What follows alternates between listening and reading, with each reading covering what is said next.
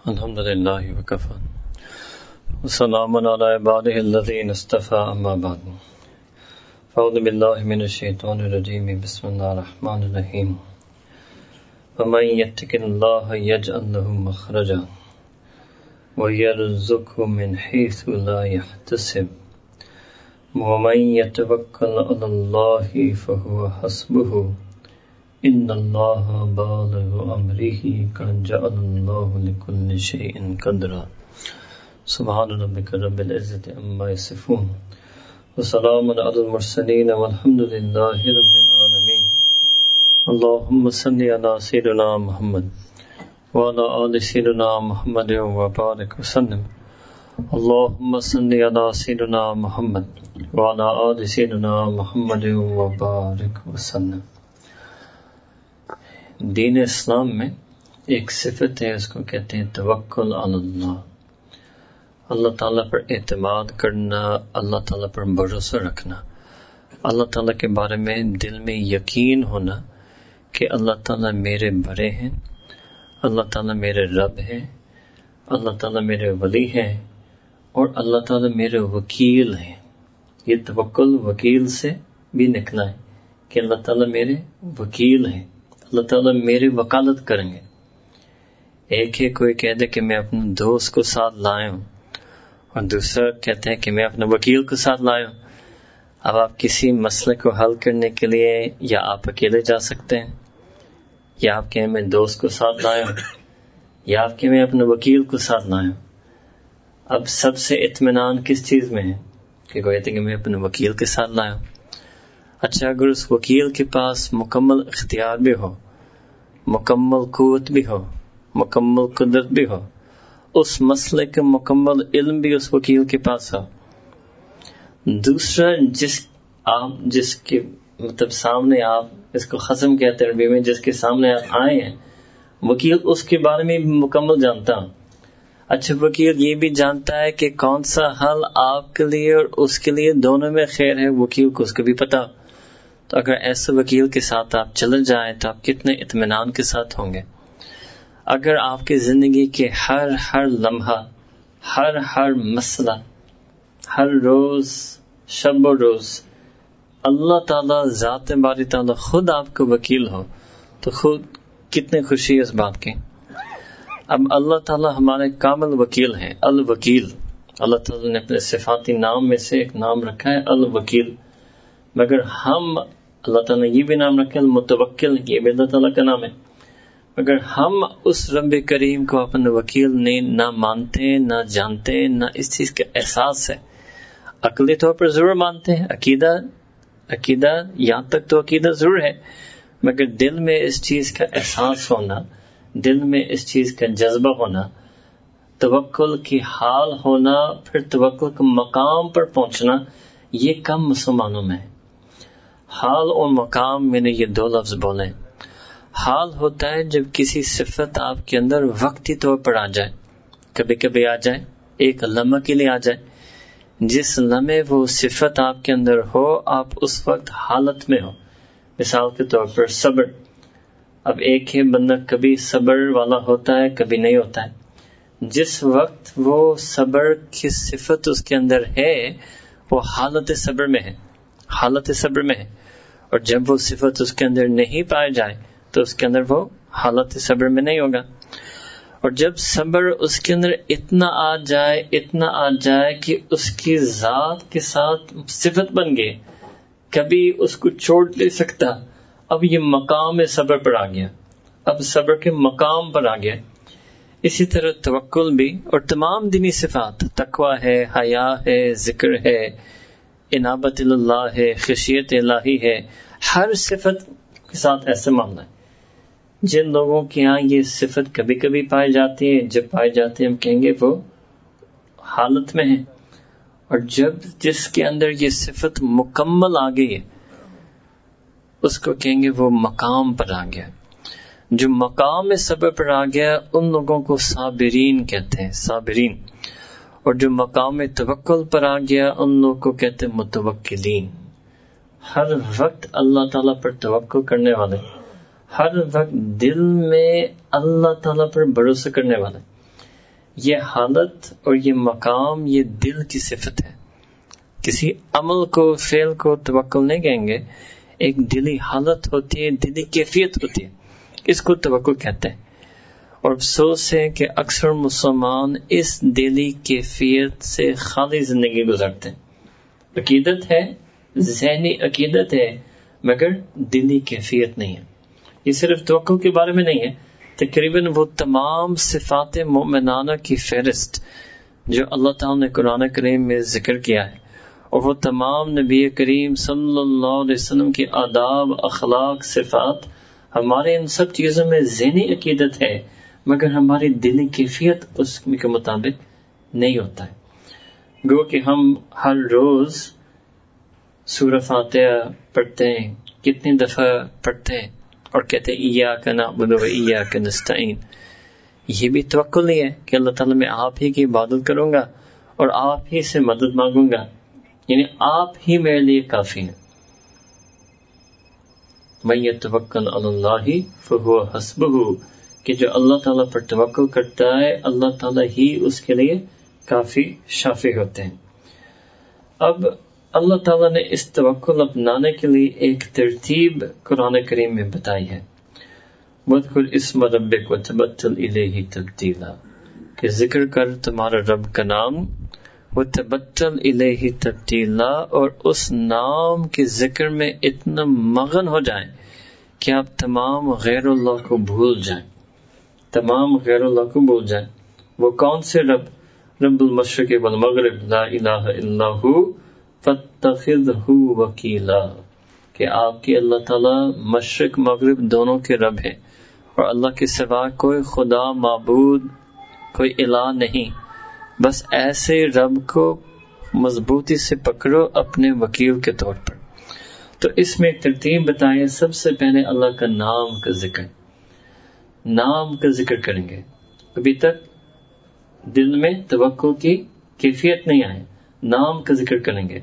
نام کا ذکر کرتے رہیں گے کرتے رہیں گے کرتے رہیں گے, اتنا زیادہ اللہ رب العزت کا نام کا ذکر کریں گے کہ دوسرا قدم آئے گا کہ تبتل کی صفت آ جائے گی, دنیا بھول جائیں گے. اتنا اللہ کا نام کا ذکر کرنا ہے. جیسے لڑکے جب امتحان ہے وہ کہتے ہیں کہ میں نے پڑھنا ہے, اور اب امتحان پاس کرنے کے لیے ایک چاہ رہا ہے کہ میں ایسے انداز سے پڑھوں کہ اس پڑھائی کے علاوہ میں ہر چیز کو بھول جاؤں. وہ لائبریری جائے گا, لائبریری میں داخل ہو کر دیکھے گا کہ لائبریری میں سب سے تنہا کونا کون سا ہے, سب سے ٹائٹ کونا کون سا ہے. پتہ نہیں آپ ایسے, ہم ایسے ہوتے تھے. سب سے تنہا کونا کون سا ہے, اور اس کے ارد گرد سب سے ٹائٹ کتابیں شیلف پر کون سے ہیں, یہ بھی ہم تلاش کرتے تھے. ہم نے ادنا صاحب نے, مجھے ابھی یاد ہے, ہم نے پہلے عربی کا پرچہ دیا تھا, میں وہاں جا کر بیٹھ کر پڑھا جہاں بڑے بڑے عربی کی کتابوں کے شیلف پڑے. میں نے کہا میں ادھر بیٹھ کر پڑھوں گا, حالانکہ ہم تو بالکل ہی ایک ابتدائی چیز پڑھ رہے تھے. اس کو تبتل کہتے ہیں. یہ تبتل تلاش پر ملتا ہے, طلب پر ملتا ہے, ورنہ یہ دنیا کو بھولنا آسان کام نہیں ہے. دنیا کو کیسے بھولا جائے؟ ہم روز دنیا میں رہ رہے ہیں, روز دنیا کو کما رہے ہیں, روز دنیا کی خوشیاں بھی مل رہی ہیں, دنیا کے غم بھی مل رہے ہیں. ہمارے دماغ میں دنیا کی سوچ ہے, نیند میں دنیا کے خواب ہے. اس دنیا کو بلانا آسان کام نہیں ہوگا. اس کی طلب ہوگی, تلاش ہوگی, اس کے لیے محنت کرنا پڑے گا. مگر ایک دفعہ یہ دنیا بھول جائے, اس کو تبتل کہتے ہیں. دنیا بھول کیسے بھولی جاتی ہے؟ اللہ کو یاد کرنے سے. The only way you can forget the world is by remembering Allah subhanahu wa ta'ala. And the only way you can forget Allah subhanahu wa ta'ala is by remembering the world. یہ غفلت دنیا کی یاد سے ہوتی ہے, اور یہ اللہ کی یاد دنیا سے, اپنے آپ کو دنیا سے غافل کرنا, اس کو تبتل کہتے ہیں. تو اس کا بہت آسان طریقہ ہے, اللہ کا نام کا ذکر کرتے رہیں کرتے رہیں کرتے رہیں جب تک دنیا نہ بھول جائے. 5 منٹ کریں, 10 منٹ کریں, 20 منٹ کریں, 1 گھنٹے کریں, روز کریں, مہینوں کے لیے کریں, سالوں کے لیے کریں, مقصد کو سامنے رکھیں. وَاذْكُرْ اسْمَ رَبِّكَ وَتَبَتَّلْ إِلَيْهِ تَبْتِيلًا. اتنا اللہ کا نام کا ذکر کریں. اس نام کی برکت, اس نام کی تاثیر, اس نام کا لطف اور لذت ایسا ہے کہ جب یہ نام اللہ رب العزت کے اسم جلالہ کا نام کا ذکر ہو تو واقعی انسان دنیا کو بھول بیٹھتا ہے، دنیا کو بھول بیٹھتا ہے. یہ ایک عجیب مزہ ہے، عجیب مزہ ہے.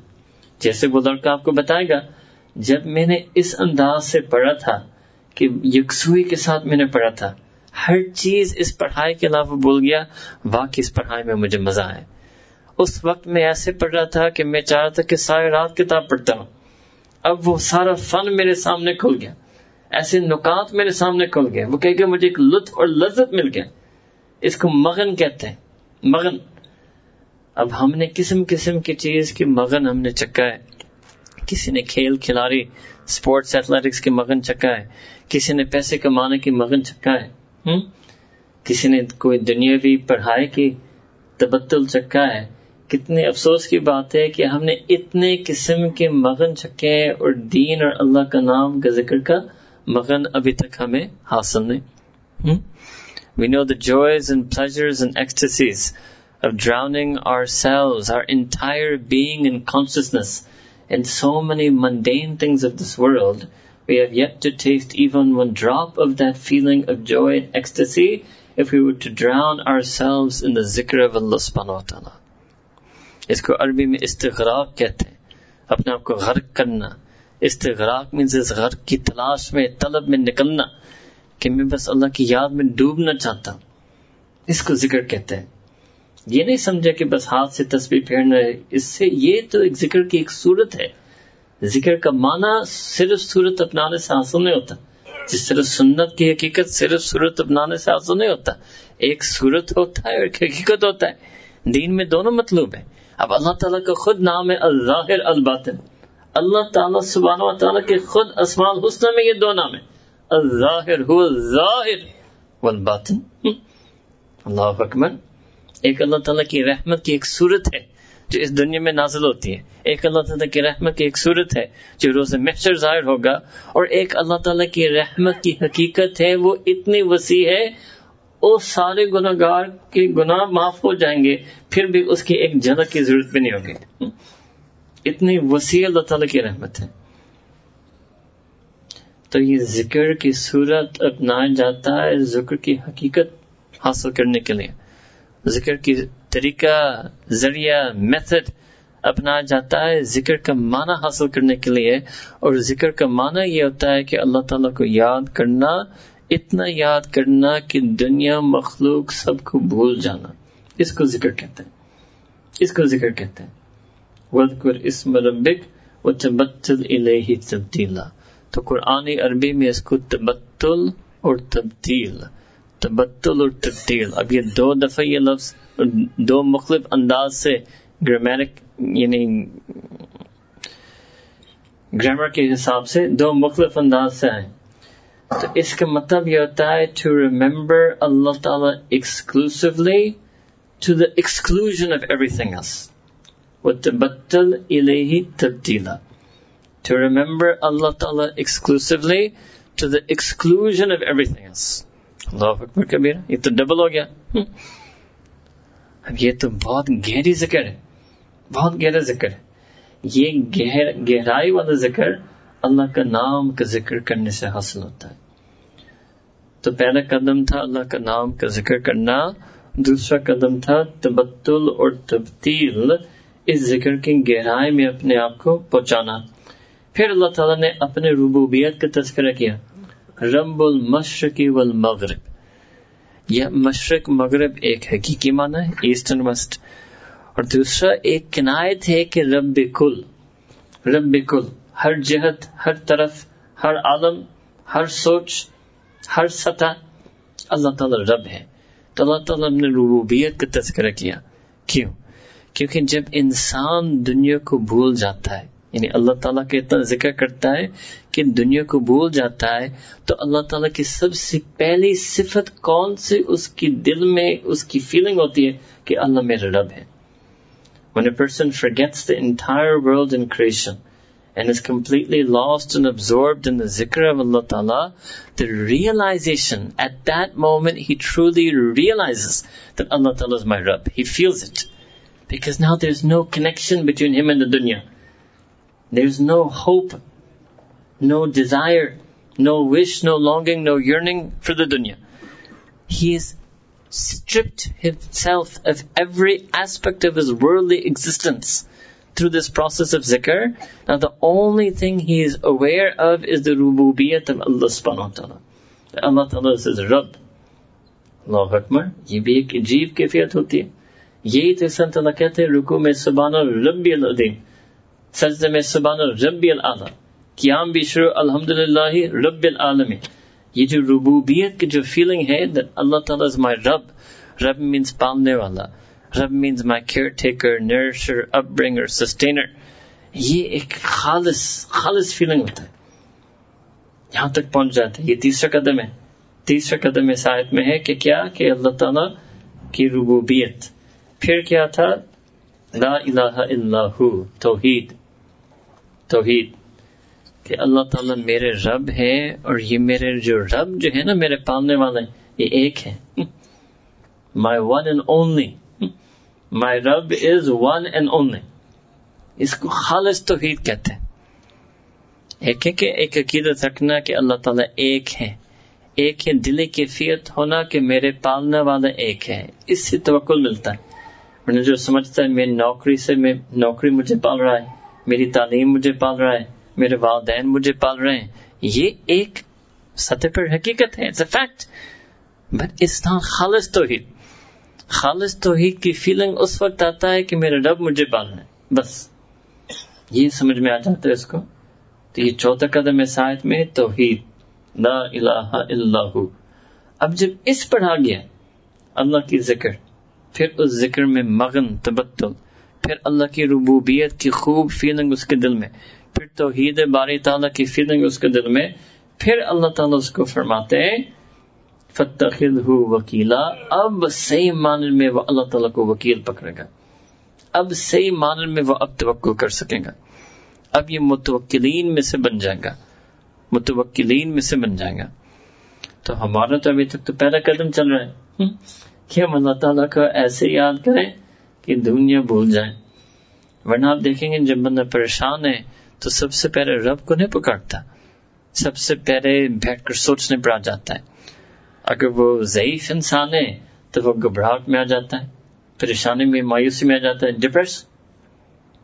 Depression, anxiety, tension, stress at the slightest problem and setback in this world.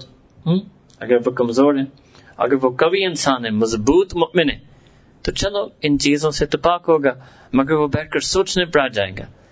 اب he won't be a person of stress and tension, he will be what? Planning and strategy. سوچنے پر آ جائے گا کہ میں اس حال مسئلے مشکل سے کیسے اپنے آپ کو نکالوں. اور اگر زیادہ مضبوط ہے تو ایک عزم ارادہ سے بیٹھے گا, مطلب کانفیڈنس سے بیٹھے گا, مگر اللہ پر کانفیڈنس نہیں, اس کانفیڈنس پر کہ میں اپنے آپ کو اس مسئلے سے نکال سکتا ہوں, میں مضبوط چیز ہوں, میں بڑی شے ہوں. I'm going to sit down and I'm going to solve this matter. I'm going to fix this problem. I'm going to turn around that business. ایسے عزم ارادہ. مضبوط انسان ایسے کر سکتا ہے. Nothing is going to stop me. No one is going to harm me. No one will undermine me. If there's a competitor, I will work twice as hard. ایسے عزم ارادہ. مضبوط انسان ایسے ہو سکتا ہے. کسی قسم کی مایوسی پریشانی نہیں, مگر کس چیز پر اعتماد کرنا ہے؟ اپنی پلاننگ, اسٹریٹجی, اپنی عقلی سوچ یا اپنی محنت, اپنی کامیابی پر یقین ہے. اس کو بھی توقع نہیں کہتے. یہ ضرور ہونا چاہیے, پازیٹیو تھنکنگ ہونا چاہیے, اپنے ول پاور مضبوط ہونا چاہیے, مگر اس انسان یہ بھی توقع سے خالی ہے. تو جو ضعیف, کمزور تھا, جو مایوسی, ڈپریشن کے شکار ہے, وہ بھی توقع نہیں کر رہا. اور جو اپنے آپ کو مضبوط, کانفیڈنٹ سمجھتا ہے میں خود معاملوں کو حل کروں گا, وہ بھی توقع نہیں کر رہا. بس اکثر مومنین انہی اس اسپیکٹرم میں آپ کو ملیں گے, اسی رینج میں آپ کو ملیں گے. جب بھی کوئی مشکل, مسئلہ, پرابلم ان کی دنیا میں آئے, ان کی زندگی میں آئے, all of them are empty of tawakkul if they fall under those categories of definition. Why? Because often they're empty of the zikr of Allah subhanahu wa ta'ala. They're empty of the zikr of Allah subhanahu wa ta'ala. So when you're empty of the zikr of Allah subhanahu wa ta'ala, your heart is full of dunya. Full of dunya. Halal dunya, haram dunya, abhi us par baat nahi kar raha. Full of dunya. full of the world and the worldly means and causes and effects, full of the awareness of your own worldly abilities, talents, skills, full of the world's options, choices, possibilities in front of you. اب پھر کوئی بہت ہی وسیع نظر کا بندہ ہوتا ہے، وہ تو کہتا ہے کہ there's such a broad horizon of possibilities in front of me. ٹھیک ہے، worldly possibilities ہیں، but however broad those possibilities are, they're nothing compared to the way Allah Ta'ala can help you. سب سے وسیع چیز تو وہ ہے ذات باری تعالیٰ اور اللہ تعالیٰ کی مدد، نصرت، اللہ تعالیٰ کی وکالت، اللہ تعالیٰ کی ولایت. مگر اس وقت نظر میں نہیں آتا کیونکہ انسان کا دل اللہ کی یاد سے غافل ہو چکا ہے. جو ذاکر بندہ ہوتا ہے نا، یہ ذاکرین کے ایک صفات میں سے ایک صفت ہے کہ ذاکرین مؤمنین وہ ان کے دلوں میں اللہ کی توکل ہوتی ہے، اللہ تعالیٰ کا توکل ہوتا ہے. اور غیر ذاکر بندہ، اس کے دل میں یہ توکل نہیں آتا ہے، توکل نہیں آتا. یہ ہو سکتا ہے کہ اپنے تمام تر پلاننگ کے بعد، کوششوں کے بعد، اگر کوشش میں کامیاب نہ ہو پھر وہ مسئلہ پر آ جائے گا، پھر شیخ کے پاس آ جائے گا. اچھا شیخ کے پاس کب آتا ہے؟ کہتے ہیں کہ جی میرے ساتھ ایک پرابلم ہوا تھا اور میں نے بڑی محنت کی، میں نے بہت کوشش کی، 2-3 مہینے ہو چکے ہیں اور میں ابھی تک اس پرابلم سے اپنے آپ کو نہیں نکالا. آج میں نے سوچا میں آپ سے پوچھ لوں. اللہ اکبر.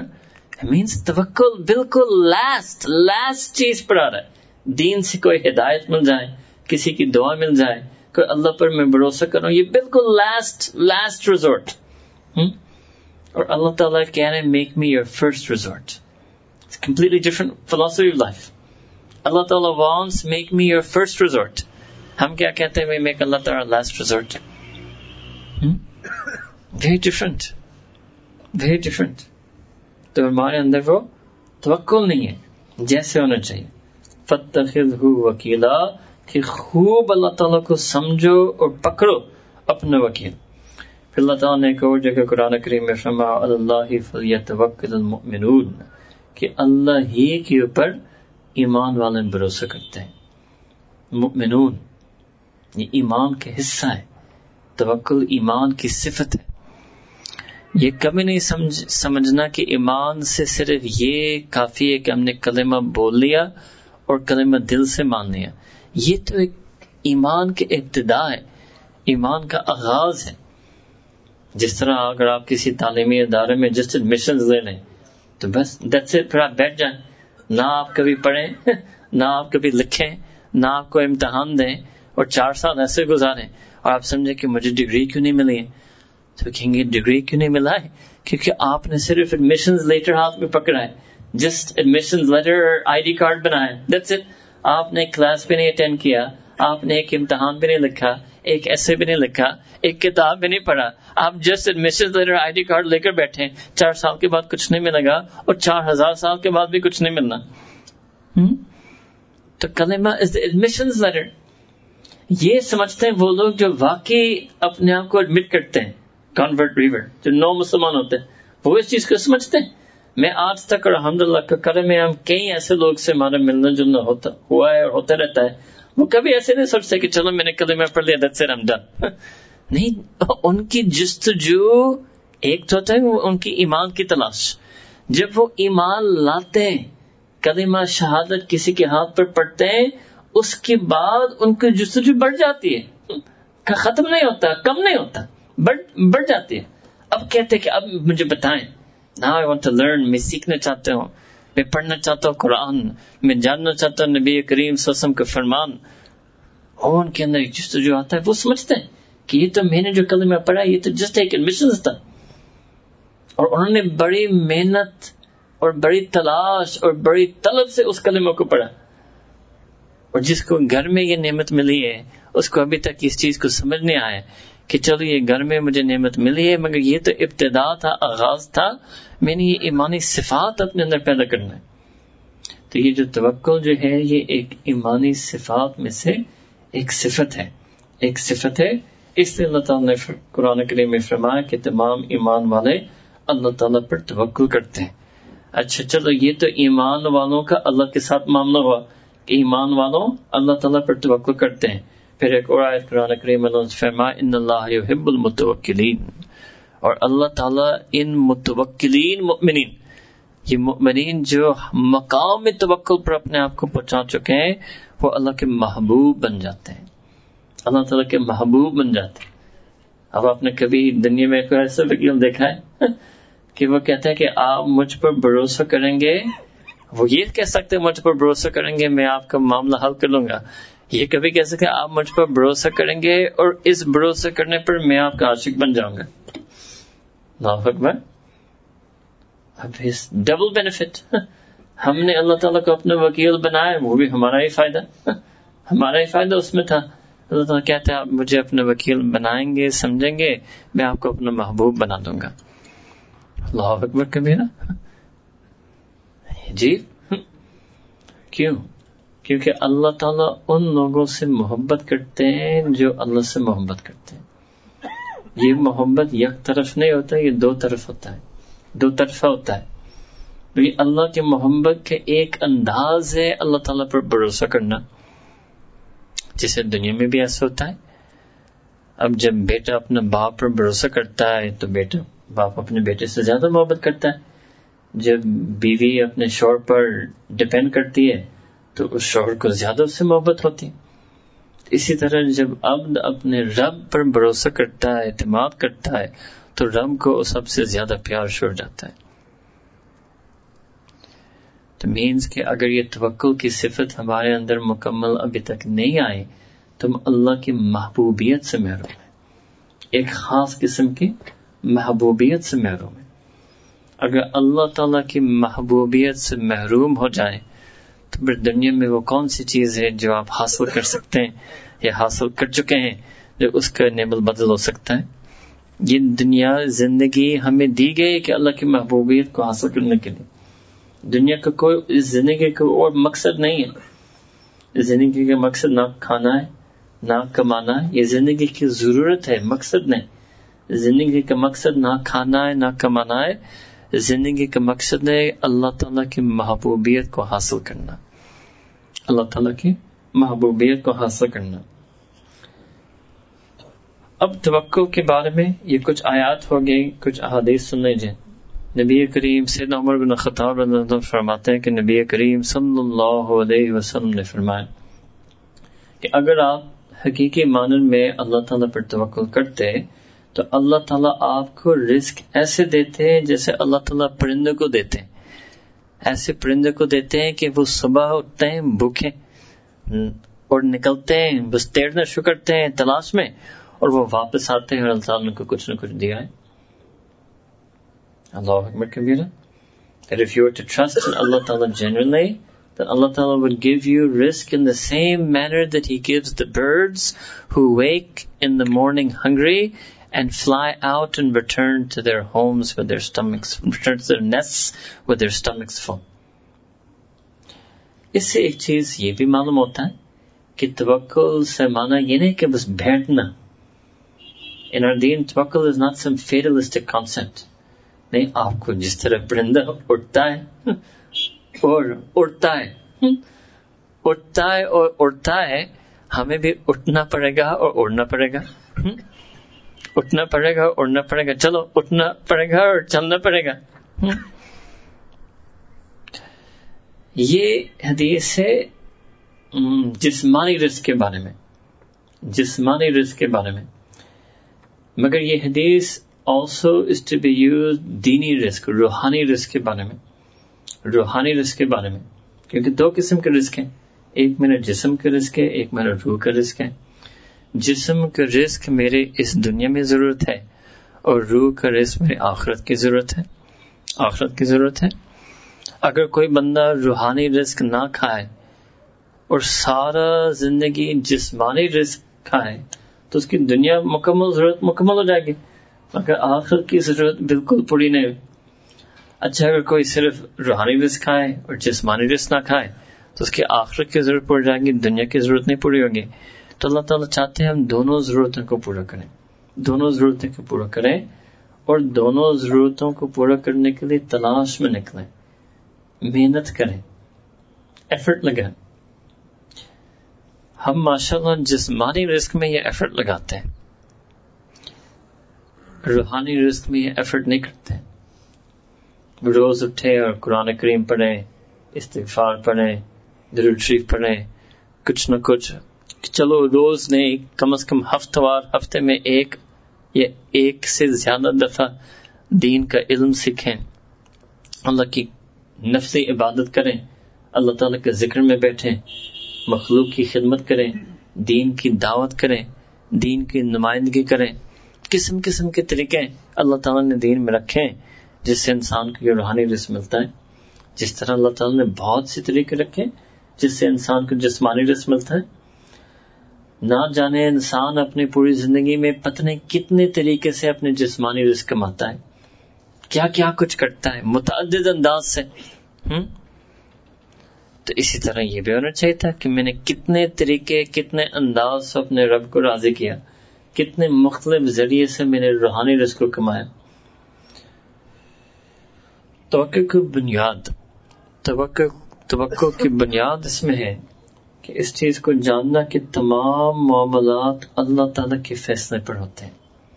جو چیز ہوتا ہے وہ اللہ کے فیصلے پر, اللہ کے حکم پر ہوتا ہے.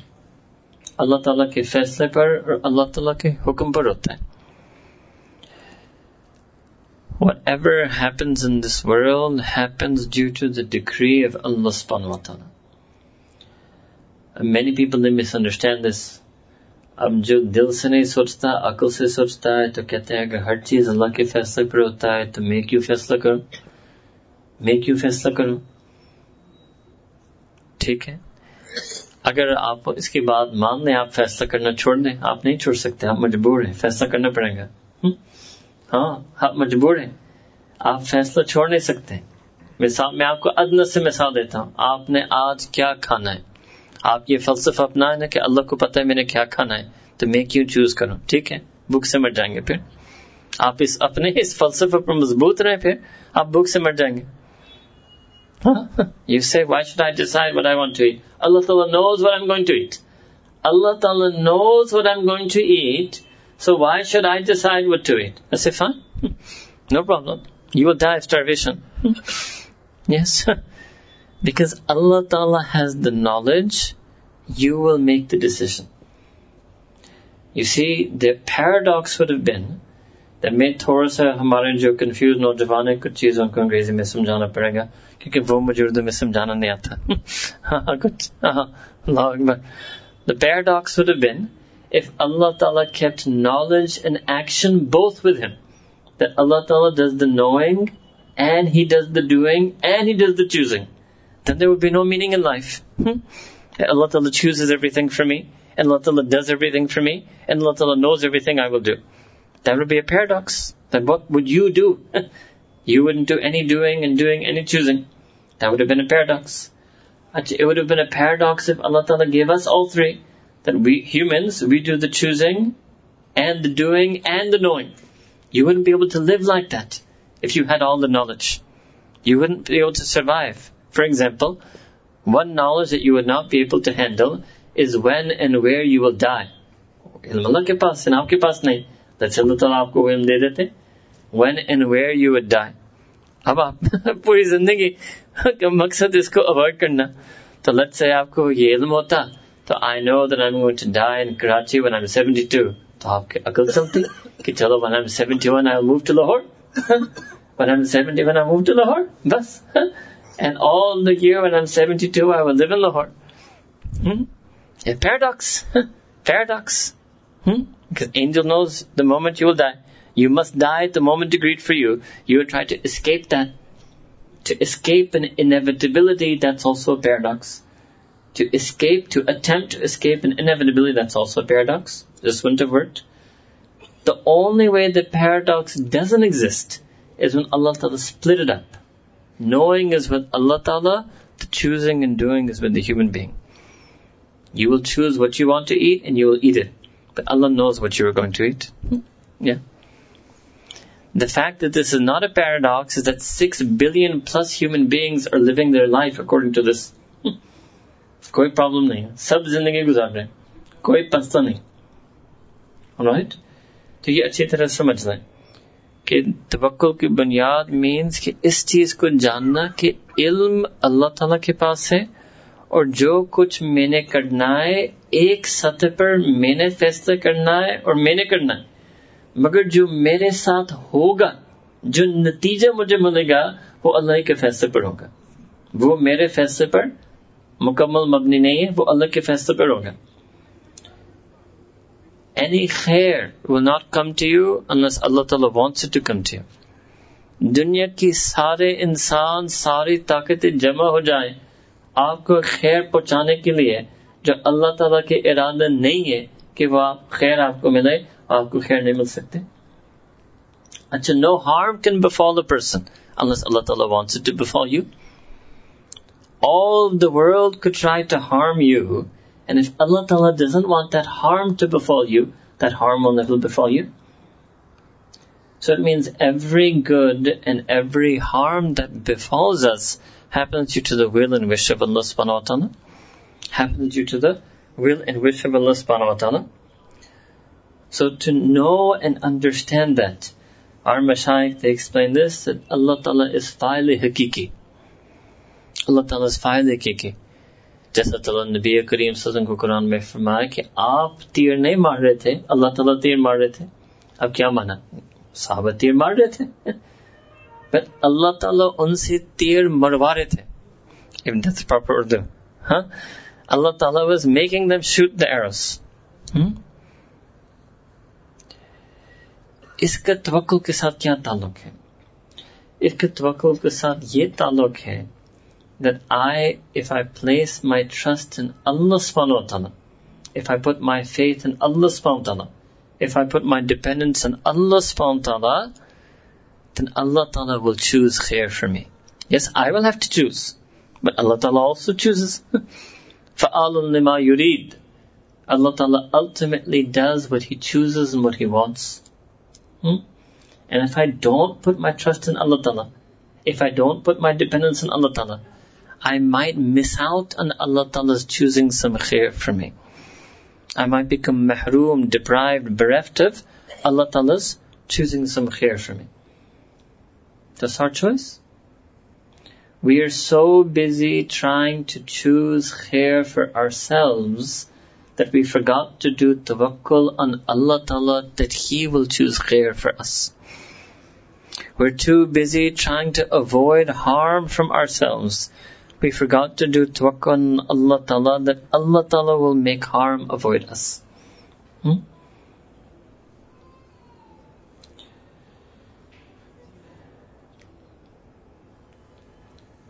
تین چیز کرنے پڑتے ہیں اس توکل میں کامیاب ہونے کے لیے. اس توکل کی کامیاب یعنی صفت اور مقام توکل پر فائز ہونا. سب سے پہلی چیز ہے کہ اللہ تعالیٰ کے نافرمانی کو چھوڑنا، کیونکہ گناہ کے ایک اثرات میں سے ایک اثر ہے کہ گناہ گار بندہ اللہ پر توکل نہیں کر سکتا. وہ توکل اس کے دل سے نکل جاتا ہے، وہ مکمل خالص کامل توکل اس سے دل سے نکل جاتا ہے جب تک وہ گناہ سے توبہ نہ کرے. It's very hard to feel in your heart complete tawakkul on that being against whom you are sinning. Very difficult. اتنا بھی درنگی ہمارے دل میں آ نہیں سکتا. آپ بس آپ ایسے سمجھیں، اتنا بھی درنگی انسان، ہر چیز کے ایک حد ہے نا، کتنا درنگی انسان کر سکتا ہے. تو انسان کے اندر اتنی صلاحیت ہے ہی نہیں کہ وہ ساتھ ساتھ اللہ تعالیٰ کے نافرمانی بھی کر رہا ہو اور ساتھ ساتھ 100% توکل بھی کر رہا ہو. یہ نہیں ہو سکتا. ہاں، جب توبہ کرتا ہے وہ ہو سکتا ہے. توبہ اور توکل کا بہت زبردست جوڑ ہے، بلکہ یہ تو بہترین نسخہ ہے کہ پہلا قدم توبہ اور دوسرا قدم توکل پر آ جائے، سیدھا اللہ پر توکل پر آ جائے. اور توبہ بھی ایک توکل کی ایک قسم ہے، because we're trusting and depending that Allah Ta'ala will forgive us, that He is Al-Ghaffar, Al-Ghafur, Al-Rahman, Al-Rahim, At-Ta'ib, the one who accepts our توبہ. دوسری چیز ہے کہ جو کچھ اللہ تعالیٰ نے حکم دیا ہے اس کو کرنا پڑے گا. جتنا زیادہ ہم اللہ تعالیٰ کے فرمان بردار ہوں گے اتنا زیادہ توکل نیچرلی ہمیں آئے گا. You can naturally depend on that being when you obey Him. It will come to you naturally.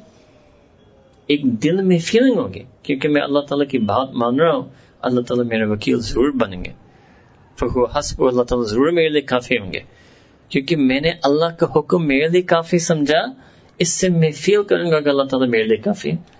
اور جس نے اللہ تعالیٰ کا حکم اپنے لیے کافی نہیں سمجھا, چاہتے ہیں کہ ٹھیک ہے اللہ تعالیٰ نے کہا بھی ہے مگر کچھ مصلحت بھی ہونا چاہیے, کچھ فائدہ بھی ہونا چاہیے, جو اس قسم کے مطالبہ کرتا ہے وہ خالص توکل پر نہیں آ سکتا. بہت سے لوگ میں یہ مرض ہے, وہ عقلی سوچ میں آتے ہیں, کہتے ہیں ہم جانتے ہیں کہ اللہ کا حکم ہے مگر اس حکم میں مصلحت کیا ہے, فائدہ کیا ہے, مجھے کیا فائدہ ملے گا. جب تک وہ سامنے نہیں آتا وہ اس حکم پر پھر بھی نہیں کرتے. This is incorrect approach to deen. Incorrect approach to deen. And third thing is to follow the sunnah of Nabi Kareem sallallahu alaihi wasallam. Because ultimately tawakkul, like all of the sifat of iman, are the sunnah sifat of the heart of the Prophet sallallahu alaihi wasallam. If tawakkul was ever found in this universe, it was found in the heart of Rasulullah sallallahu alaihi wasallam. So tawakkul and all the other sifat of iman are the sunnahs of the heart of the Prophet sallallahu alaihi wasallam. A person who abandons the sunnah life can never get the sunnah heart. It's not possible. A person whose life is distant from the sunnah life, his heart will be distant from the sunnah heart. The more distant his life is from the sunnah life, the more distant his heart will be from the sunnah heart. And tawakkul is a characteristic of the sunnah heart. یہ تین چیزیں سمجھ میں آگئی. Leave sinning, start obeying, and start following the sunnah of Nabi Kareem sallallahu alaihi wasallam. These three things will bring tawakkul inside a person's heart. Then when a person has this tawakkul in their heart, then three things come from that. Three things come from having tawakkul in our heart. Three things to bring tawakkul in our heart. Three things that will arise from that heart that has tawakkul. Number one, that this person will now rely only on Allah subhanahu wa ta'ala. Rely. Karenge to bahut kuch. But the feeling of reliance will only be on Allah subhanahu wa ta'ala. They can't rely on anyone. They don't have reliance and trust at that level. You could say capital R reliance, capital T trust. They will have that only in Allah subhanahu wa ta'ala. Second, that they will seek Allah ta'ala's help always and in everything. First and foremost, they will seek Allah ta'ala's help always and in everything, first and foremost. And third is they will commit themselves entirely to Him. They will be committed believers. وہ دل و جان اپنے آپ کو اللہ کو سپرد کریں گے, اللہ تعالیٰ کو حوالہ کریں گے. اس کو مقام تسلیم, مقام تفویض کہتے ہیں. وہ اپنے آپ کو بس اللہ تعالیٰ کو بنا کر رکھیں گے. یہ تو توکل والا بندہ ہے. اور یہ مجبوری کی وجہ سے نہیں کریں گے, یہ شوق کی وجہ سے کریں گے. اور اپنے آپ کو اللہ کے حوالہ کرنے سے ان کو ایک لطف اور لذت اور مزہ ملے گا. اللہ اکبر کبیرہ. پھر توکل کی تین درجات ہیں. ایک مؤمنین کا توکل. مؤمنین کا توکل یہ ہے کہ وہ دنیاوی اسباب کو استعمال کرتے ہیں اور بھرپور استعمال کرتے ہیں. تو یاد رکھیں کہ اسباب کو استعمال کرنا یہ توکل کی نفی نہیں ہے. تو عام مؤمن اللہ پر توکل بھی کرے گا مگر دنیا کا ہر سبب بھی اپنائے گا. یہ مؤمنین کا توکل ہے. دوسرا درجہ ہے مخلصین کا توکل. مخلصین اللہ پر توکل کرتے ہیں, کبھی کبھی اسباب اختیار کریں گے اور کبھی کبھی اسباب کو ترک کریں گے, کبھی کبھی اسباب کو چھوڑیں گے. کیا مطلب؟ تو میں آپ کو ایک مثال دیتا ہوں. ایک عام بندہ مومن ہے, اچھا مومن ہے, گناہ چھوڑنے والا, اللہ تعالیٰ کے حکم کو ماننے والا, نبی کریم صلی اللہ علیہ وسلم کی سنت کا اپنانے والا مومن ہے. مگر وہ کسی رزق کی حالت میں تنگ دستی میں ہے، کسی مشکل حالت میں، مالی پریشانی اس پر آئے. اب مؤمنین کا توکل کیا ہے کہ وہ مکمل دلی بھروسہ توکل اللہ ہی پر رکھیں گے، مگر اسباب اختیار کریں گے. تو مثال کے طور پر ہو سکتا ہے وہ اپنے اہل و عیال، ارد گرد ساتھیوں کو اپنا اس مشکل کا تذکرہ کریں کہ شاید کوئی مجھ سے کوئی مدد کر لے. ہو سکتا ہے مجھے کوئی قرض حسنہ دے دے، ہو سکتا ہے کوئی مجھے ویسے مالی معاونت دے دے. یہ جائز ہے شریعت میں، جس انداز سے میں نے ابھی بیان کیا ہے یہ جائز ہے. اسباب اختیار کرنا ہے. جو مخلصین کا توکل کیا ہے کہ وہ اللہ تعالیٰ پر توکل کریں گے اور دل میں سوچیں گے کہ میں فلاں سے کہہ تو سکتا ہوں، وہ صاحب خیر ہے، صاحب اختیار ہے، میرا ساتھی ہے، پڑوسی ہے، میرا سگے بھائی ہے، اور مجھے پتا بھی ہے کہ اگر مجھے اس کو کہوں گا وہ فوراً میری مدد کرے گا.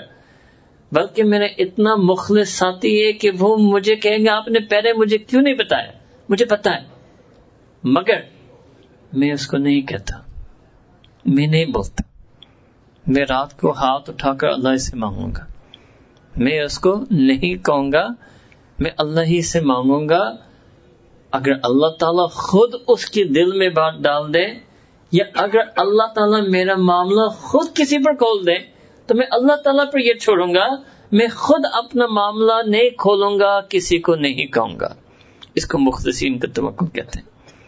اب آپ سمجھ گئے نا، اسباب چننے سے یہ مطلب نہیں تھا کہ وہ کھانا پینا چھوڑتا ہے، یہ مطلب نہیں تھا. اس کو مخلصین کا توکل کہتے ہیں. مینز کہ وہ چاہتے ہیں کہ اللہ تعالیٰ مجھے پتا ہے کہ آپ نے مجھے کسی سبب سے دینا ہے، آپ نے مجھے کسی سبب سے دینا ہے. میں کرامت کا طالب نہیں ہوں، مگر میں چاہتا ہوں کہ میں خود اس سبب کو نہ چنوں، میں خود اس سبب کی شناخت نہ کروں. میں چاہتا ہوں کہ آپ سبب سے دیں اور آپ اپنے پسند والے سبب سے مجھے دیں. اس کو مخلصین کا توکل کہتے ہیں. آپ اس چیز کو سمجھ رہے اچھی طرح سے؟ اللہ اکبر. یہ بھی ایک عجیب زندگی ہوتی ہے، اس کے اندر بھی ایک لطف اور لذت آتا ہے، مگر یہ فرض نہیں ہے. جو پہلا قدم تھا، پہلا لیول تھا، درجہ تھا مؤمنین کا توکل، وہ 100% جائز ہے. کسی قسم کا کراہت نہیں ہے اس میں، 100% جائز ہے. اکثر لوگ اس پر ہوتے ہیں. چلو ایک درمیانی صورت آپ کو بتا سکتا ہوں. یعنی درمیانی صورت میں I can tell you a way to go from the mu'mineen tawakkul to the mukhlisin tawakkul. That's dua, but a particular dua. کہ اللہ تعالیٰ ہر وہ سبب جو آپ چاہتے ہیں کہ میں اپناؤں، اللہ تعالیٰ آپ اس سبب اپنانے کی ارادہ میرے دل میں ڈال دیجئے. اور ہر وہ جائز سبب ہوگا تو جائز، ہر وہ جائز سبب مگر آپ کی پسند نہیں ہے کہ میں وہ سبب اپناؤں، اللہ تعالیٰ اس سبب اپنانے سے مجھے بچا لیجئے. اللہ سے مانگنا شروع کرنا، اللہ تعالیٰ سے مانگنا شروع کرنا. تو یہ تھا مخلصین کا توکل. مخلصین کا توکل. اچھا میں نے کہا کہ کبھی ترک کرتے ہیں، کبھی اختیار کرتے ہیں. جب وہ اختیار کرتے ہیں، مخلصین کا توکل اس میں ہوتا ہے کہ جب وہ سبب اختیار کرنے سے پہلے ان کے دل میں یقین ہے کہ اللہ تعالیٰ میرے وکیل ہیں، اللہ تعالیٰ دیں گے. سبب اختیار کرنے کے بعد ان کو کوئی مزید اطمینان نہیں آتا ہے. عام بندہ ہوتا ہے اسے چلو میں اللہ سے دعا مانگتا ہوں، پھر میں ٹرائی مارتا ہوں، اور اپنی کوشش کرنے کے بعد ذرا اور اطمینان ہوتا ہے کہ چلو میں نے اپنی کوشش کر لی. They feel more solace after having made their best effort. Means making their best effort increases the solace in their heart. But the mukhlisin tawakkul, they already have that solace in their heart. Because the solace in their heart comes only and only from this fact that Allah Ta'ala is my wali and my wakil. تو وہ کوشش کریں گے، کبھی عاجزی کے طور پر اسباب اختیار کریں گے، مگر اسباب اختیار کرنے کے بعد ان کو کوئی دل میں کوئی سکون کا اضافہ نہیں ہوتا.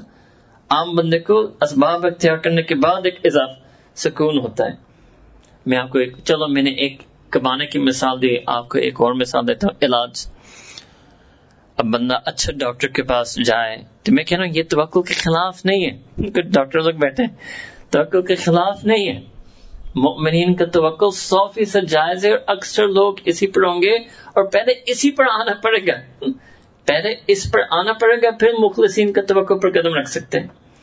اگر عام بندہ جانتا ہے کہ اللہ تعالیٰ شفا دیتے ہیں، مگر اگر ڈاکٹر آئے، ڈاکٹر اچھا ٹیسٹ لے، ڈاکٹر بتائے بیماری کیا ہے، پھر بیماری کے بعد اس کو دوائی دے، پھر وہ دوائی لے، یہ سب کرنے کے بعد اس کو زیادہ ایک سکون ملتا ہے کہ اب اس کو ایک زیادہ یقین اور امید ہے کہ مجھے شفا ملے گا. اسباب اختیار کرنے سے اس کی امید اور یقین بڑھ جاتی ہے. جو مخلصین ہیں ان کا سارا امید اور یقین اللہ کے ساتھ وابستہ ہے. تو جب اسباب اختیار کرتے ہیں، مگر اسباب اختیار کرنے سے کوئی مزید ان کو یقین اور تسلی نہیں ملتا. I don't know، میں پتہ نہیں، مجھے فیل ہو رہا ہے کہ آپ یہ باتیں آج رات نہیں سمجھ پا رہے. It's a different level. It's a different level of existence. It's a different frame of mind. It's a different feeling in the heart. The heart is not get any happiness from making use of the asbab and means of this world. They just go through the motions. They just go through the motions. Allahu Akbar Kabira. Because of that, because the mukhlisin get no solace from the asbab are not a distraction or a diversion from them ever.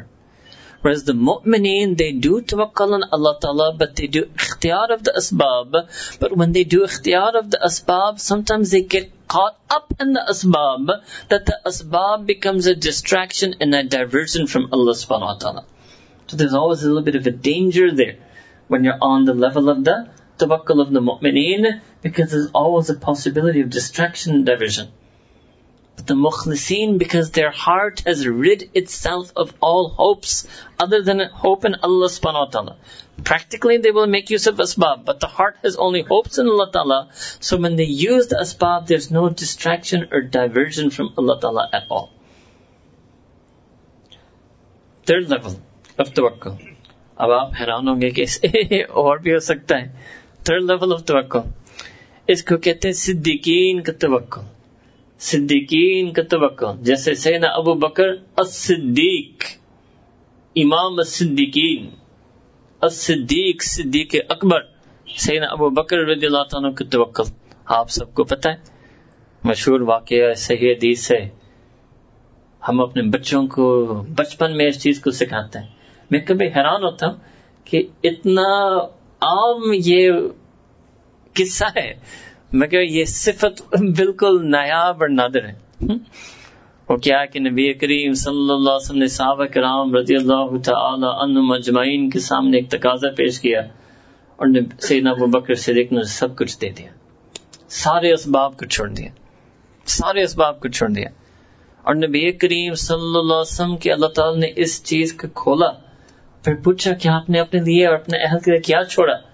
تو سیدنا ابو بکر صدیق نے فرمایا کہ بس اللہ اور رسول ہمارے لیے کافی ہے. یہ بھی ایک مقام ہے، یہ ہر بندے کا کام نہیں ہے.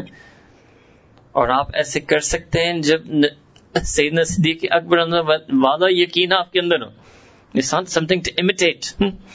It's not easy to imitate صحابہ. It's not easy. جو صحابہ کی عظمت کو جانتا ہے، پہچانتا ہے، یہ سمجھتا ہے. It's not easy to imitate صحابہ. یہ ان کا کردار تھا، یہ عمل تھا، اور یہ 100% جائز ہے. کیونکہ اگر شریعت میں جائز نہ ہوتا تو نبی کریم صلی اللہ علیہ وسلم فرماتے کہ نہیں ابو بکر یہ ٹھیک نہیں ہے، آپ کچھ واپس لے لو. مگر جائز ہے. نبی کریم صلی اللہ علیہ وسلم کو اس کو قبول کرنا مینز جواز ہے شریعت میں اس چیز کا، مگر یہ ہر بندے کا کام نہیں ہے. یہ صدیقین کر سکتے ہیں، یہ صدیقین ہی کر سکتے ہیں. تو عام بندہ ایسے کہہ دینا کہ میں ہر چیز کو چھوڑ رہا ہوں، ایسے نہیں. میں ہر چیز کو چھوڑ رہا ہوں اور میں اپنے گھر والوں کو بس اپنے حال پر چھوڑ رہا ہوں اور اللہ تعالیٰ کافی ان کے لیے. یہ تو نبی ابراہیم علیہ السلام کا کام ہے، یہ صدیقین کا کام ہے، یہ عام مؤمنین کا کام نہیں ہے. مؤمنین کا توکل یہ ہے کہ اسباب کو مکمل ہمیشہ اختیار کرنا. مخلصین کا عمل ہے کہ کبھی کبھی اسباب اختیار کرنا، اسباب اختیار کرنے سے ان کے دل میں کوئی مزید یقین نہ آنا، اور کبھی کبھی اسباب کو چھوڑنا، اللہ ہی پر اسباب سبب بھی چھوڑنا. اور صدیقین کا توکل یہ ہے کہ اسباب کو مکمل چھوڑ دینا، اسباب کو مکمل چھوڑ دینا. اللہ اکبر کبیرہ. مگر دل میں یقین وہ والا ہو، ذکر وہ والا ہو، قلب سلیم وہ والا ہو، اور وہ والا تقوی ہو، تو چلو آپ کو قرآن کریم سے بھی اس چیز کو دکھاتا ہوں. اللہ تعالیٰ نے قرآن کریم میں فرمایا، جو آج شروع میں آپ کو تلاوت کی تھی، وَمَن يَتَّقِ اللَّهَ، کہ جو تقوی والا ہو، اللہ سے ڈرنے والا ہو، اللہ کی بات مانا ہو، یجعل لہ مخرجا، اللہ تعالیٰ خود اس کے لیے راستے، نکلنے کا راستہ بنا دیتے ہیں. اس کو خود کسی سبب کو اپنانا نہیں، کسی سبب کو اختیار کرنا نہیں، اللہ تعالیٰ خود اس کے لیے سبب والا راستہ بنا دیتے ہیں. یہ تو قرآن میں اللہ تعالیٰ کہہ رہے ہیں، اللہ تعالیٰ خود سبب والا راستہ بناتے ہیں. تو ایون صدیقین کو اسباب ہی سے ملتا ہے، بس یہ ہے کہ وہ خود اس اسباب کو اختیار نہ کرتے، خود اس اسباب کو اختیار نہ کرتے. پھر اللہ تعالیٰ نے کیا فرمایا، وَيَرْزُقْهُ مِنْ حَيْثُ لَا يَحْتَسِبُ، کہ اللہ تعالیٰ کو رزق ایسے طریقے انداز سے پہنچاتے ہیں کہ اس کو وہم و گمان میں نہیں آ سکتا. اب آپ بتائیں، وہ راستہ جو وہ اختیار کرے تو وہ اس کو حساب میں پہلے آئے گا، اس کی سوچ سمجھ میں آئے گا تو وہ سبب اختیار کرے گا. اور اللہ تعالیٰ کہہ رہے ہیں کہ نہیں، ان لوگوں کو کس سبب سے ملے گا؟ ایسے سبب سے ملے گا کہ وہ کبھی اختیار کر ہی نہیں سکتے تھے. لا یحتسب، اس کے سب راستے کو کبھی سوچ نہیں سکتے تھے. اس کو صدیقین کا توقع کہتے ہیں. یہ قرآن میں اللہ اکبر کبیرہ. وَمَن يَتَوَكَّلْ عَلَى اللَّهِ فَهُوَ حَسْبُهُ، اور جو اللہ تعالیٰ پر بھروسہ کرتے اللہ تعالیٰ اس کے لیے کافی ہے.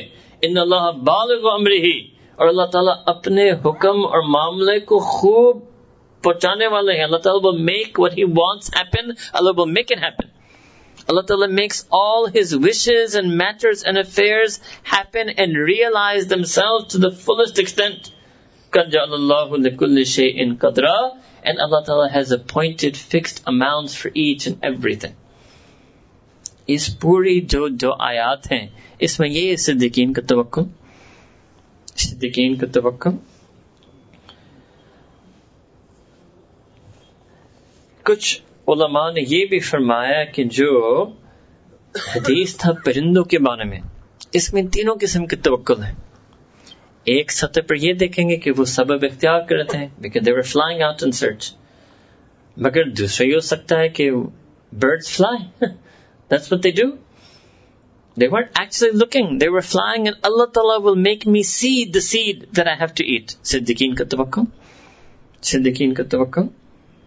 تو اس حدیث میں the whole range is there. مگر ایک اور حدیث نبی کریم صلی اللہ علیہ وسلم نے فرمایا، that person who causes those people who depend on them for support, that person who causes those people who depend on them for support to lose, to suffer from loss of risk, that person is a sinner. So then there's another aspect to this, which is the rights of others on us. The rights of others on us. So isko, you have to include this in part of tawakkul. So then you have to not just be like Sayyidina Siddiq Akbar radiyallahu ta'ala anhu, but you have to have a family of Siddiqeen. Okay, individual سطح پر وہ والا توقع کرنا ہے تو individually صدیق ہو. اگر family سطح پر وہ والا توقع کرنا ہے تو پوری family صدیق ہو. ماشاءاللہ ان کی پوری family ایسے تھی.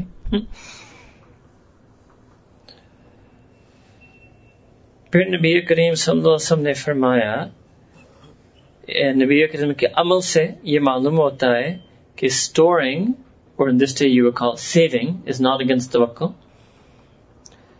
But at the same time, Sayyidina Rasulullah sallallahu alaihi wasallam never did it for himself. Yes, he did it for Ummahat al-Mu'mineen. Yes, he allowed Sahaba Ikram to do it for themselves and for their families.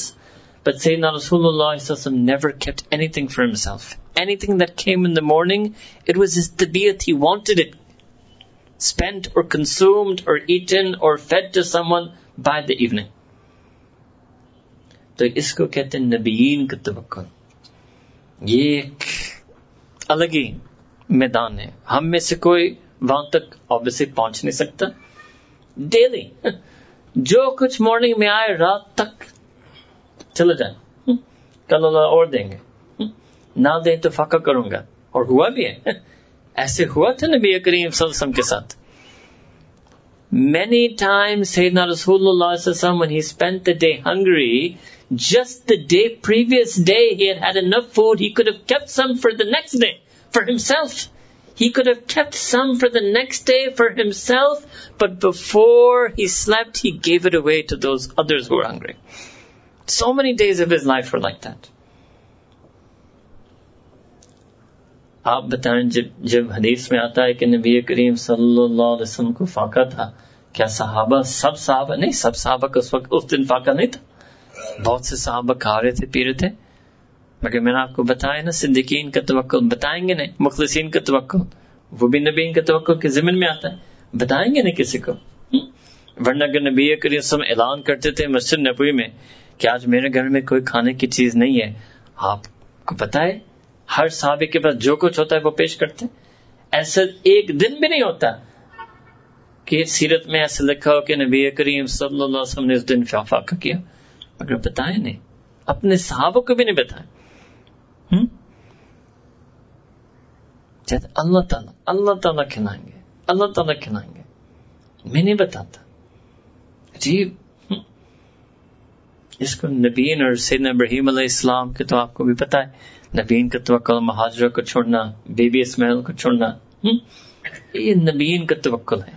ٹھیک ہے, ہم اس تک پہنچ نہیں سکتے, but it's still ایک عظیم تاریخ ہے. نبوت کی جو تاریخ اور نبیین اور انبیاء کے جو کردار اور صفات ہیں, اس سے ایمان تازہ ہوتا ہے. تو چوتھا درجہ تھا نبیین کا توکل.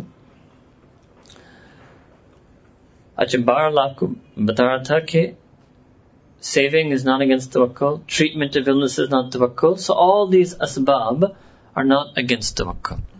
Like Nabi Kareem sallallahu alaihi wasallam told one Bedouin, mu'minin ka tawakkul, بدو عربی اس کو کہتے ہیں عربی میں. تو اس نے نبی کریم سے پوچھا کہ کیا میں اونٹ باندھوں یا اللہ پر توکل کروں؟ تو نبی کریم صلی اللہ علیہ وسلم کہ آپ اونٹ کو باندھ کر اللہ پر توکل کریں, اونٹ کو باندھ کر اللہ تعالیٰ پر توکل کریں. Tie your camel and trust upon Allah subhanahu wa ta'ala. اچھا, ایک اور اہم حدیث, بہت اہم حدیث ہے اور بہت پیاری حدیث ہے, اور عجیب اشارہ اس حدیث میں. حالانکہ حدیث کا اصل ایک اور اس کا حصہ ہے, مگر اس حدیث میں ایک بہت اہم اشارہ ہے صدیقین کے توقع کے بارے میں. یہ بھی امام بخاری رحمہ اللہ تعالیٰ نے اپنے صحیح میں روایت کی سیدنا ابو ہریرہ رضی اللہ عنہ سے کہ نبی کریم صلی اللہ علیہ وسلم نے فرمایا کہ 70,000 لوگ ایسے ہوں گے کہ وہ جنت میں جائیں گے بغیر حساب. 70,000 مؤمنین ایسے ہوں گے کہ وہ جنت جائیں گے بغیر حساب. اب نبی کریم صلی اللہ علیہ وسلم نے ان کی کچھ صفات بیان کیے کہ یہ کون لوگ ہوں گے. First, they will be the first group to enter Jannah. These 70,000 who will enter Jannah without hisab, they will be the first group to enter Jannah. Second, that they will be as beautiful as the full moon. Allahu Akbar. They will be as beautiful, as radiant, as shining as the full moon. Third, they will have no excretions in any way. This is part of their purity. Literally, the Prophet ﷺ said they will have no saliva, and they will have no snot, and they will have no excretions from their body. This is the notion of their being tahir, mutahhir, absolutely pure. Fourth, that when they enter Jannah, their drinking vessels will be of gold, and their combs with which they comb their hair will be of gold and silver. Their fragrance will be of aloe, and their sweat will be of mushk when they enter into Jannah. Alright. Khair aur bhi isme sifat hai. Then in another hadith, this is narrated by Imam Ahmad rahimahullah ta'ala, as well as by Imam At-Tirmidhi rahimahullah ta'ala. And all of the ulama have accepted this to be sahih, and even one of the contemporary muhaddiseen has actually included in the Sahih al-Jami' where he's gathered all the Sahih Hadith which were Sahih according to him. And what is that? Same mention that 70,000 of my ummah will enter Jannah without hisab. Then Nabi Kareem sallallahu alaihi wasallam says, I asked my Rabb subhanahu wa ta'ala for more, کہ میں نے رب کریم سے اور مانگا کہ اس تعداد کو بڑھائیں. تو پھر اللہ تعالیٰ نے فرمایا کہ ان 70,000 کے ہر ایک کے ساتھ 70,000 اور جائیں گے. یہ صحیح حدیث ہے, حسن بھی نہیں, صحیح حدیث ہے, تمام محدثین کے نزدیک صحیح حدیث ہے. ایون جو زیادہ حدیث پر نقد کرتے ہیں انہوں نے بھی اس کو صحیح قرار دیا. ہر 70,000 جائیں گے اور ہر ایک کے ساتھ 70,000 اور جائیں گے. If you do that math, 70,000 times 70,000, that is 4.9 billion. Billion. 4.9 billion will go into Jannah without hisab. 70,000 aslan, and with each of them 70,000 tab'an. Allahu Akbar kabira. عجیب. پھر نبی کریم صلی اللہ علیہ وسلم نے ایک اور روایت میں ان 70,000 کے اور صفات بیان کیے. اس میں ایک صفت, اور یہ بھی بخاری شریف کی روایت ہے, but the first 70,000. اس میں لمبی تفصیل ہے کہ نبی کریم صلی اللہ علیہ وسلم فرماتے کہ جبریل نے مجھے بتایا کہ آپ کی امت میں 70,000 ہوں گے جس ان کے حساب نہیں لیا جائے گا, نو ان کو کوئی سزا دی جائے گی, اور وہ سب سے پہلے جنت لے جائیں گے. تو نبی کریم نے پوچھا کہ ان کا حساب کیوں نہیں لیا جائے گا. نبی کریم نے پوچھا تاکہ معلوم ہو کہ یہ وجہ کیا ہے کہ ہم اور بھی لوگ اس چیز کو اپنائیں. تو جبریل نے جواب دیا that they did not treat themselves with Ruqaiya. حالانکہ رقیہ جائز ہے, رقیہ اس کو تعویذ کہتے ہیں, رقیہ یہ جائز چیز ہے. But they did not use ruqya, and they did not see evil omens, and they were not superstitious about things. یہ 3 صفت بیان کیے. That's it. Allahu Akbar. They put their trust only in their Rabb. وہ صرف اپنے رب پر توکل کرتے تھے. اب دیکھیں اس حدیث میں ایک چیز معلوم ہوا کہ یہ جو اس ملک اور اس معاشرت میں اور برصغیر میں بہت ایک تماشا ہے عملیات. اب میں بہت کچھ اس پر بول سکتا ہوں, کم از کم ایک بخاری شریف کی حدیث آپ کو سامنے رکھ رہا ہوں کہ یہ عملیات اور رقیہ اور ان چیزوں, اور ہر دفعہ سوچنا کہ حسد ہے, نظر ہے, کسی نے مجھ پر جادو ٹونا باندھا ہے, اگر اس چیز کو مکمل چھوڑ دیں اور صرف اللہ تعالیٰ پر توکل کریں تو یہ وہی صفت ہے ان لوگوں کی جو 70,000 بغیر حساب جنت جائیں گے. تو کیا آپ اپنے اندر یہ صفت پیدا کرنا چاہتے ہیں یا نہیں؟ یہ اعلیٰ صفت ہے یا نہیں؟ اب جو ہمارے پرانے جاننے والے ہیں, آپ کو پتہ ہے ہمارے مشائخ ویسے ان چیزوں کے قائل نہیں ہیں, اور آپ کو کہتے رہتے ہیں, اور ہم اپنے اساتذوں کو بھی کہتے ہیں کہ اسی چیز پر مضبوط رہیں کہ عملیات کسی عامل کے پاس نہ جائیں, کامل توکل اپنائے. یہ نبی کریم صلی اللہ علیہ وسلم کا فرمان ہے. حدیث میں آئے کہ جبریل نے بتایا, جبریل نے اللہ تعالیٰ کی طرف سے یہ علم نبی اکرم کو دیا کہ یہ وہ لوگ ہوں گے جو جنت بغیر حساب جائیں گے. اللہ اکبر کبیرہ. یہ بھی توکل کے ایک معنی آیا حدیث میں, یہ بھی توکل کے ایک معنی آیا حدیث میں. تو یہ بھی ایک میں حدیث اس کو مکمل کروں تو ایک صحابی اس وقت اٹھے, ان کا نام ہے سیدنا وقاص رضی اللہ عنہ. انہوں نے فرمایا نبی کریم صلی اللہ علیہ وسلم آپ اللہ تعالیٰ سے دعا مانگے کہ اللہ تعالیٰ مجھے ان 70,000 میں سے بنائے. نبی کریم نے دعا مانگی کہ اللہ تعالیٰ وقاص کو ان 70,000 میں سے بنائے.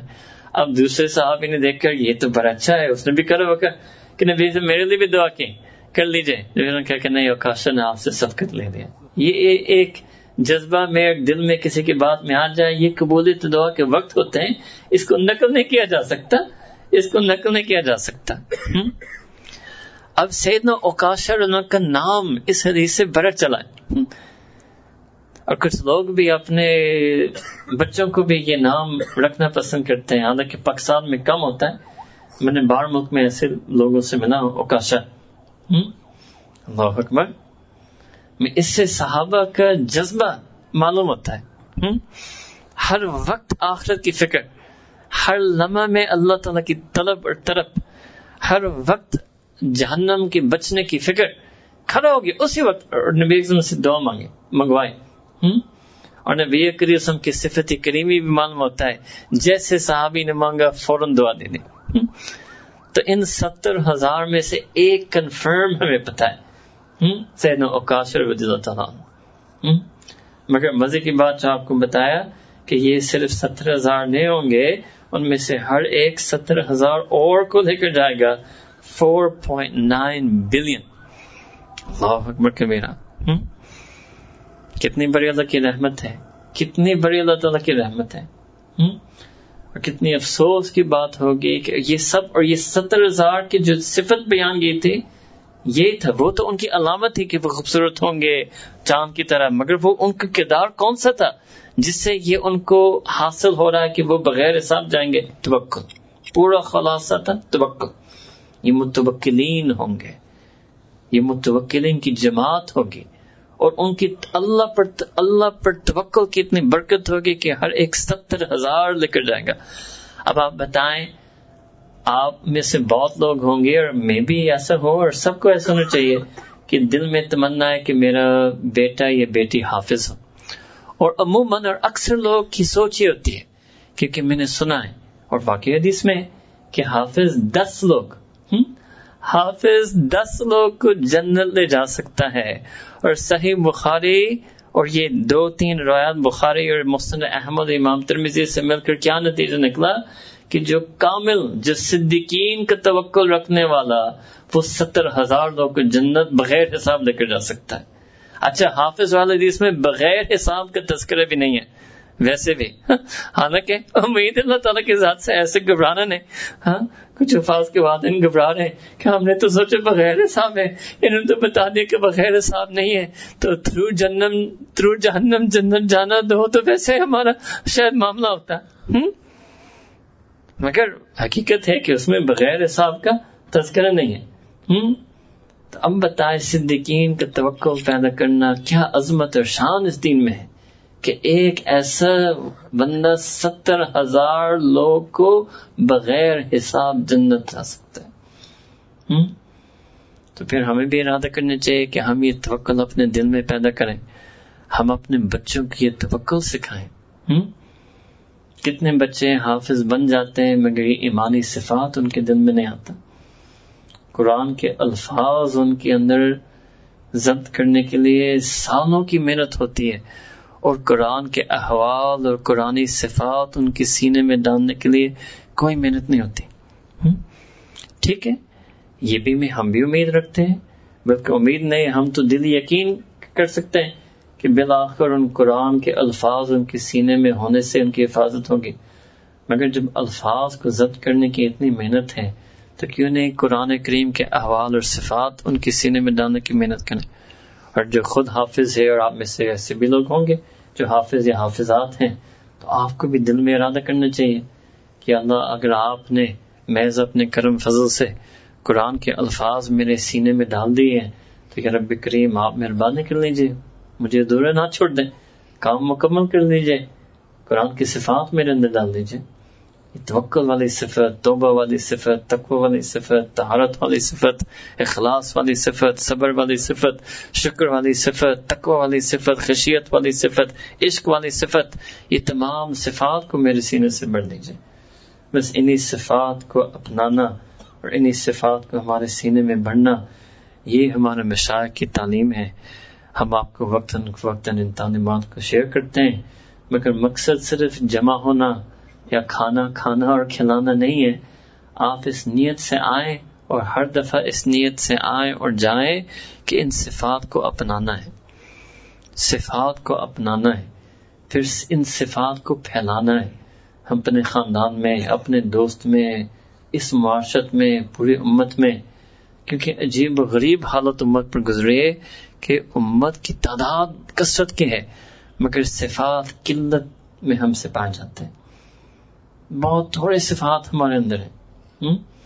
ان صفات کو حاصل کرنا اس محنت کی ضرورت ہے. آپ حالات کو بھول جائیں، آپ فکر مند نہ ہو. آپ جو آپ میں سے جو اخبار پڑھنے والے ہیں، ہاں دل سے بات میں نہیں سننا ہے. آپ امت کے حالات سے گھبرائیں نہیں، دنیا کے حالات سے گھبرائیں نہیں.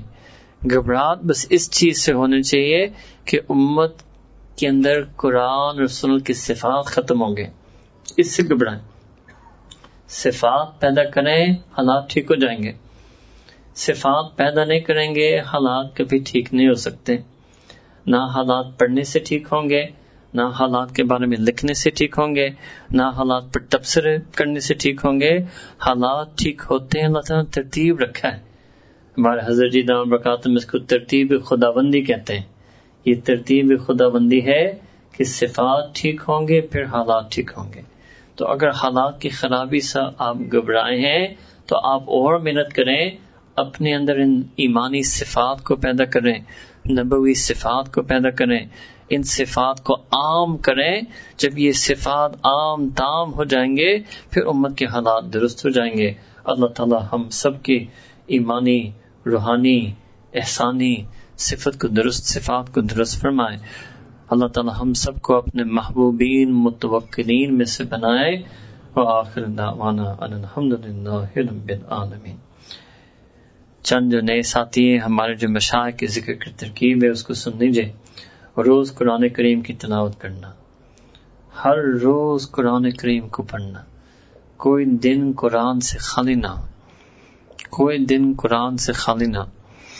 جس دن میں آپ قرآن کریم نہیں پڑھ پاتے اس دن میں صاحب قرآن یعنی رب کریم پر توقع کرنا مشکل ہوگا.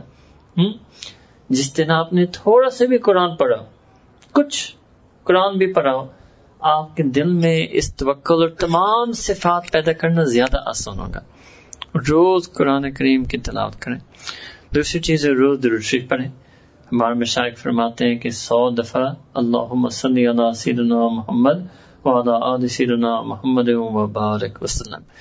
جو بندہ یہ دو عمل کرتا ہے نا، تلاوت، درود، درود کو عربی میں ہم کہتے ہیں صلوات، تلاوت صلوات، وہ اس نے روز اپنے ایک کنیکشن اللہ تعالیٰ اور نبی کریم کے ساتھ جوڑ دیا. روز ایک ٹچ لگا دیا، ایک ٹچ مار دیا. جیسے بندہ اگر روز نہیں پڑھتا تو اپنے آپ کو اسٹوڈنٹ محسوس ہی نہیں کرتا. کہتے جس دن میں پڑھتا ہوں اپنے آپ کو اسٹوڈنٹ محسوس کرتا ہوں، جس دن میں پڑھتا ہوں اپنے آپ کو اسٹوڈنٹ محسوس کرتا ہوں. جس دن آپ تلاوت کریں گے آپ اپنے رب کے عبد اپنے آپ کو محسوس کریں گے. جس دن آپ صلوات درود شریف پڑھیں گے اپنے نبی کی امتی اپنے آپ کو محسوس کریں گے. تیسری چیز ہے روز استغفار پڑھنا. 100 دفعہ استغفار، استغفر اللہ ربی من کل ذنب و اتوب الیہ. روز اللہ تعالیٰ سے معافی مانگنا اور دل میں ارادہ کرنا کہ آئندہ گناہ نہیں کرنا، توبہ کی ارادہ کرنا. چوتھی چیز ہے کہ دل میں ہر وقت اللہ تعالیٰ کو یاد رکھنا. اس کو عربی میں ہمارے مشائخ نے اس کو عربی میں کہا وقوف قلبی. ہر وقت دل میں اللہ کی یاد، ہر وقت دل میں اللہ کی سوچ، ہر وقت دل میں اللہ کی محبت، ہر وقت دل میں ہونا. 5واں عمل ہے، اس کو مراقبہ کہتے ہیں. یہ خاص ذکر ہے. کسی نماز سے پہلے یا کسی نماز کے بعد 5، 10، 15، 20 منٹ بیٹھ کر اللہ تعالیٰ کو یاد رکھنا. کیسے؟ وہ جو پہلا قدم تھا توکل کو حاصل کرنے کے لیے اس آیت میں وذکر اسم ربک، اللہ کا نام کا ذکر کرنا، مگر زبان سے نہیں، دل سے. زبان سے نہیں، دل سے. دل سے کیسے اللہ کا نام لیا جاتا ہے؟ صرف نیت سے. نیت کریں گے کہ میرے دل اللہ کا نام کا ذکر کریں، بس اس نیت سے بیٹھنا اور اس نیت پر جم جانا اور بیٹھے رہنا، بس اس کو مراقبہ کہتے ہیں. To sit and make niyat that your heart is making zikr of Allah Ta'ala's name. بس یہ 5 اعمال ہیں ذکر کے. آپ ان 5 اعمال کو شروع کریں، اس پر استقامت حاصل کرنے کی کوشش کریں، اس کے اندر اچھی کیفیت پیدا کرنے کی کوشش کریں گے.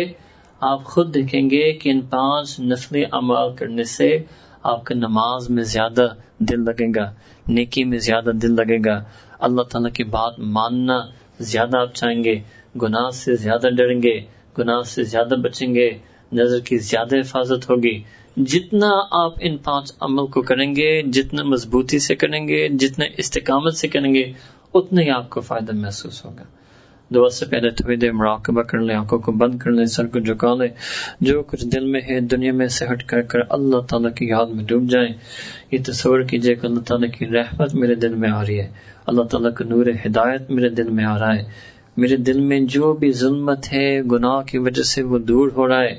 گو کہ اللہ تعالیٰ میرے دل کو دھو رہے ہیں، اللہ تعالیٰ میرے سینے کو اپنے نور سے بھر رہے ہیں، اور میرا دل اللہ کی یاد میں مگن ہو رہا ہے، میرا دل اللہ کی یاد میں ڈوب رہا ہے، اور میرا دل اللہ کا نام کہہ رہا ہے، کیونکہ میرا دل پکار رہا ہے اللہ اللہ اللہ. لا الہ الا اللہ محمد رسول اللہ. دعا کیجئے سبحان ربنا الوهاب اللهم صل على سيدنا محمد وعلى آل سيدنا محمد وبارك وسلم. ربنا ظلمنا أنفسنا وإن لم تغفر لنا وترحمنا لنكونن من الخاسرين. رب اغفر وارحم وأنت خير الراحمين. یا اللہ رب کریم، تو اتنے کریم ہے، تو نے اپنے آپ کو ہمارا ولی بنایا، اپنا ہمارا وکیل بن گئے.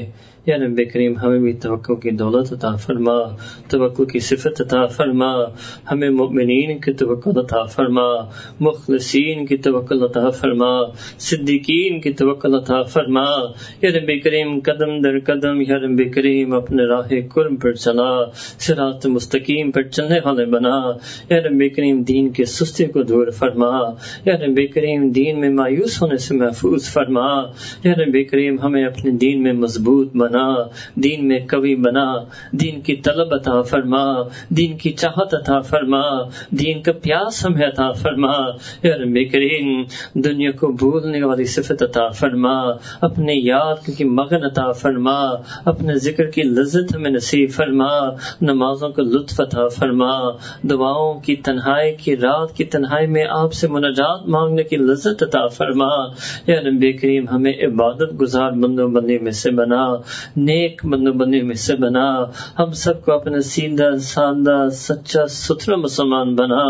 یا رب کریم عرصوں گزر گیا ہے، دنیا میں مگن ہو چکے ہیں، مخلوق میں مگن ہو چکے ہیں. یا رب کریم اب مہربانی کر لیجئے، اب ہمیں دین والا بنا دیجئے، دین کی نسبت عطا فرما، دین کی حقیقت عطا فرما، دین کی لذت عطا فرما، ایمان کی حلاوت عطا فرما. یا رب کریم آپ نے جو تمام صفات قرآن کریم میں تذکر فرمائے وہ تمام صفات ہمیں بھی عطا فرما.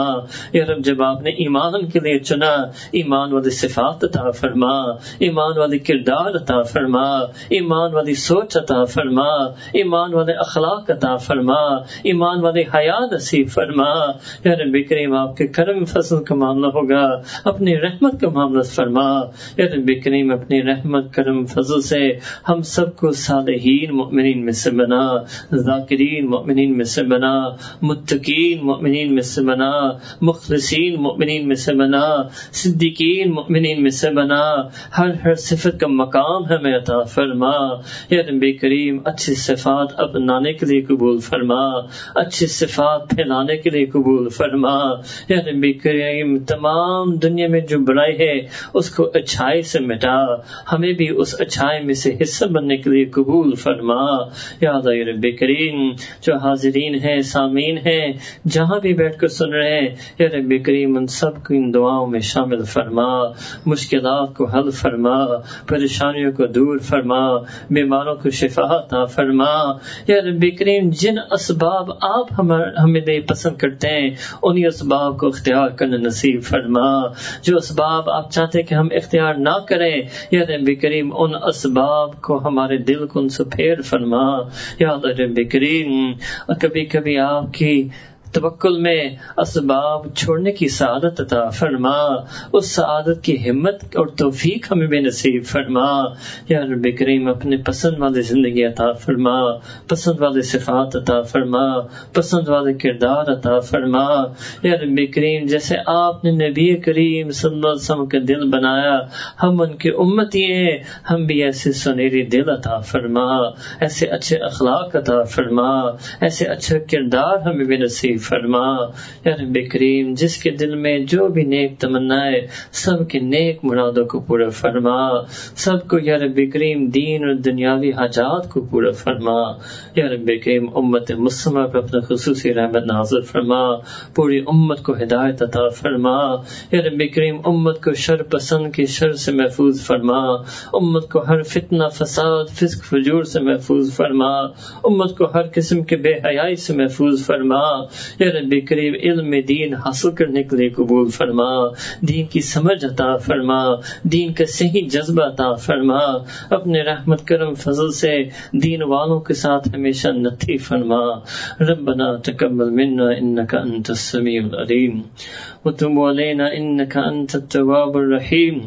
وصلى الله تعالى على حبيبه سيدنا محمد وعلى آله وصحبه أجمعين برحمتك يا أرحم الراحمين.